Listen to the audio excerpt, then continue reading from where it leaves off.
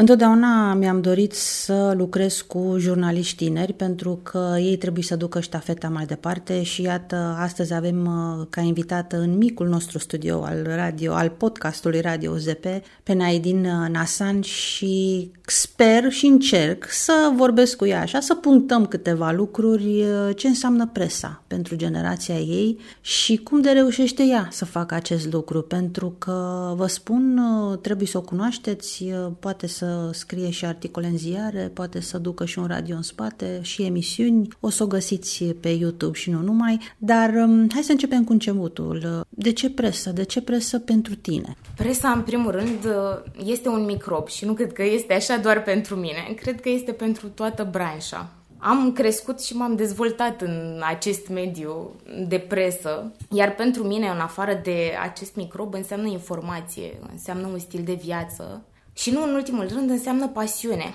Pentru generația mea, presa s-a mai schimbat. Adică, cel puțin în ultimii 20 de ani, am trecut de la presă scrisă la presă online. Și eu fac personal presă online, dar încerc să nu renunț și la presa scrisă. Din 2021 și până în 2023 am tipărit 3 reviste. Poate părea puțin, dar pentru această perioadă în care presa scrisă pierde teren, pentru noi înseamnă foarte mult. Am tipărit revista iDialog. Primul număr a avut ca subiect central parteneriatul strategic dintre România și Turcia și aniversarea acestuia era, dacă nu mă înșel, al 10-lea an de la semnarea parteneriatului strategic. Cea de-a doua a fost scrisă și interviurile dinăuntru sunt realizate în marja Comisiei Mixte Economice România-Turcia, care a avut loc la Istanbul, dacă nu mă înșel, în martie 2022, s-ar putea să greșesc cu dățile, dar îmi cer scuze de pe acum. Iar cea de-a treia a fost publicată cu sprijinul Ambasadei României la Ankara, și este o revistă destul de complexă, are ca scop atragerea de investiții în România. Interviurile și conținutul este în 3 limbi, română, engleză și turcă, în așa fel încât să înțeleagă și cititorii din Turcia, în așa fel încât să înțeleagă și cititorii din România, iar pentru oamenii din alte țări am ales și limba engleză. Eu sper să mai apară și alte numere ale acestei reviste. Nu e o muncă ușoară și iată, acum putem sări de la partea de revistă, de la partea de scris, la partea de audio și video, pentru că în toată această perioadă te-ai ocupat și de emisiuni radio și video. Emisiunile noastre video le găsiți pe canalul nostru de YouTube, iMedia TV.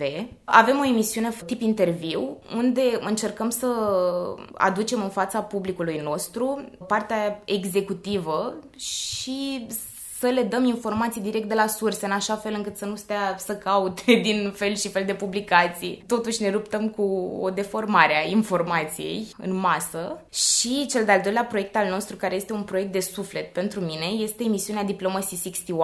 Amândouă sunt gândite de mine cap-coadă, dar pot spune că Diplomație 61 este o emisiune pe care o plănuiesc de cel puțin 4 ani, dar am reușit abia anul trecut să o încep. Are ca scop promovarea diplomației românești, pentru că tindem uneori să apreciem mai mult ceea ce vine din afară și uităm să apreciem ceea ce este al nostru. Cred că la fel este și pe partea de investiții, la fel și pe partea asta și am fost foarte plăcut surprinsă să văd că avem niște diplomați care ne reprezintă extraordinar în diverse țări, iar aceste 2 proiecte, emisiunea iDialog, tip interviu și emisiunea Diplomație 61, vor continua și anul acesta. Vorbeam la începutul interviului nostru despre acest virus pe care îl găsesc, iată, la tine, fiind generația nouă, dar îmi dau seama, ascultându-te și realizând ceea ce faci, că găsești limbajul actual, limbajul secolului 21, ca să ajungi la gândul până la urmă și, de ce nu, sufletul celor care te ascultă sau te citesc, pentru că așa este, presa s-a schimbat în timp, nu mai e doar ziarul tipărit cumpărat de la chioșc sau radioul clasic și dacă nu știm să vorbim în limbajul secolului 21, pierdem. Și cred că asta faci prin ceea ce realizezi și ești practic un promotor al generației tale, pentru că trebuie să vă încurajăm. Voi veniți după noi și cred că de data asta, acum, în momentul în care ne aflăm, noi trebuie să învățăm de la voi. Eu încerc întotdeauna să privesc partea plină a paharului în absolut orice situație.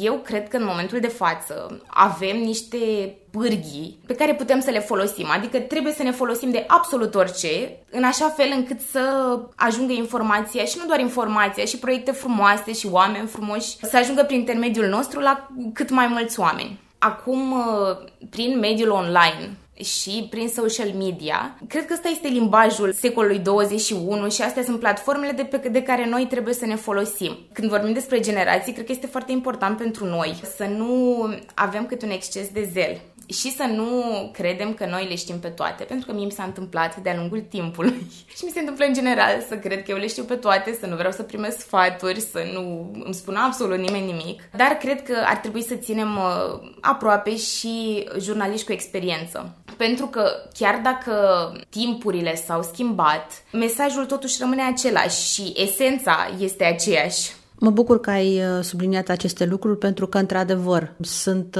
niște normalități până la urmă. De la jurnaliștii cu experiență învățăm, și ei au fost tineri la un moment dat și probabil că și ei au avut câteva modele în viețile lor. N-am fi astăzi unde suntem dacă nu i-am avea pe cei dinainte, dar nici nu am putea continua dacă nu vă avem pe voi care urmați. Dar aș vrea acum, înainte să încheiem scurtul nostru interviu și sper că nu singurul, să ne povestești puțin și de celelalte lucruri pe care le faci pe lângă aceste reviste, emisiuni, fie că sunt radio, fie că sunt video, pentru că ai experiență în anumite întâlniri, în anumite conferințe și cred că este foarte important ca vocea unui jurnalist să iasă din redacție și să se întâlnească undeva, într-o aulă, într-o sală și să discute cu alți oameni. Cred că la baza jurnalismului, în primul rând, stă și legătura dintre oameni. Trebuie să fii conectat cu oamenii în sine, față în față, nu neapărat la telefon, pe Zoom sau pe orice altă platformă. Anul trecut am început proiectul Attractive Romania Invest in Romania. Prima conferință pe care am avut-o, primul forum de fapt,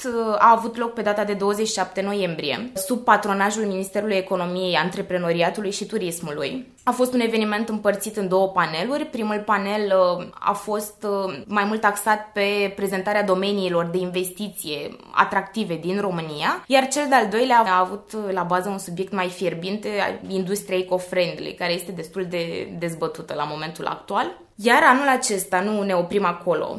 Ne propunem să facem o platformă, de fapt, de networking între antreprenorii, nu doar cei din afară, să atragem investiții din afară, vrem să-i încurajăm și pe cei din România, de la scară mică la scară mare, să investească în România, pentru că avem o țară extraordinar de frumoasă, cu un potențial extraordinar de mare și trebuie exploatat.